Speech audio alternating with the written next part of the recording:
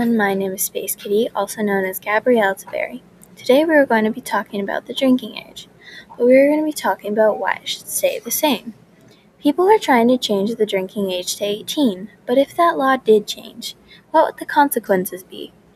We don't know that yet, but MLDA, minimal legal drinking age 21, saves about 900 lives a year. If MLDA changed, the death rate might go up. I'm here to convince you why the drinking age should still be 21. Stay tuned for more on this topic.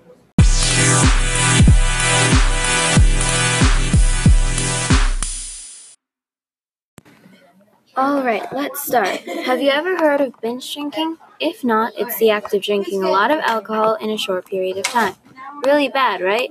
Well, in 2011, researchers found that 36% of college students said they engaged in binge drinking in the past 2 weeks, compared to the 43% in 1988, the year they enacted MLDA 21.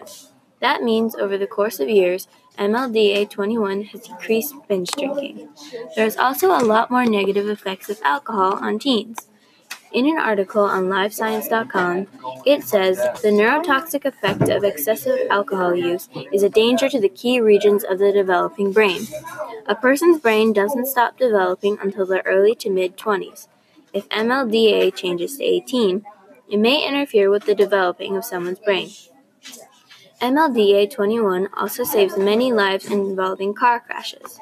Since it was enacted, the number of young people killed annually involving drunk drivers has been cut in half.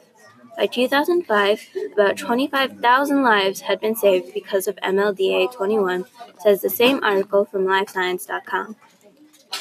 Early onset of drinking before 21 increases the risk of alcohol abuse, automobile crashes, and assaults.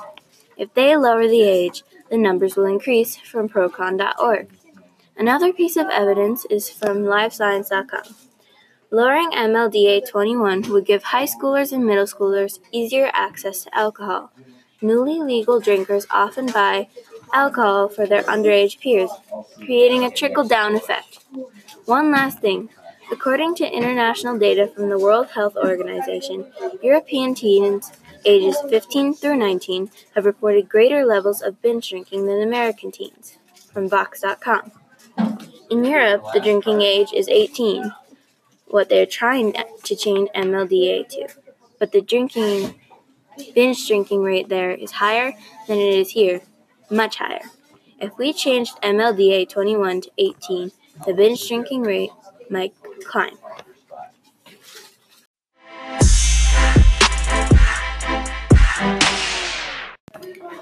That's all for today, but I would like to close off with a few messages. Again, the drinking age should be kept at 21. Remember that this drinking age has saved many lives across the country. Share the information that you have learned today with someone else. For all of you that are under 21, take my advice and avoid drinking until you're actually 21, because it's bad for your brain and it's still illegal. My name is Space Kitty, and thank you for listening to my podcast. See you next time.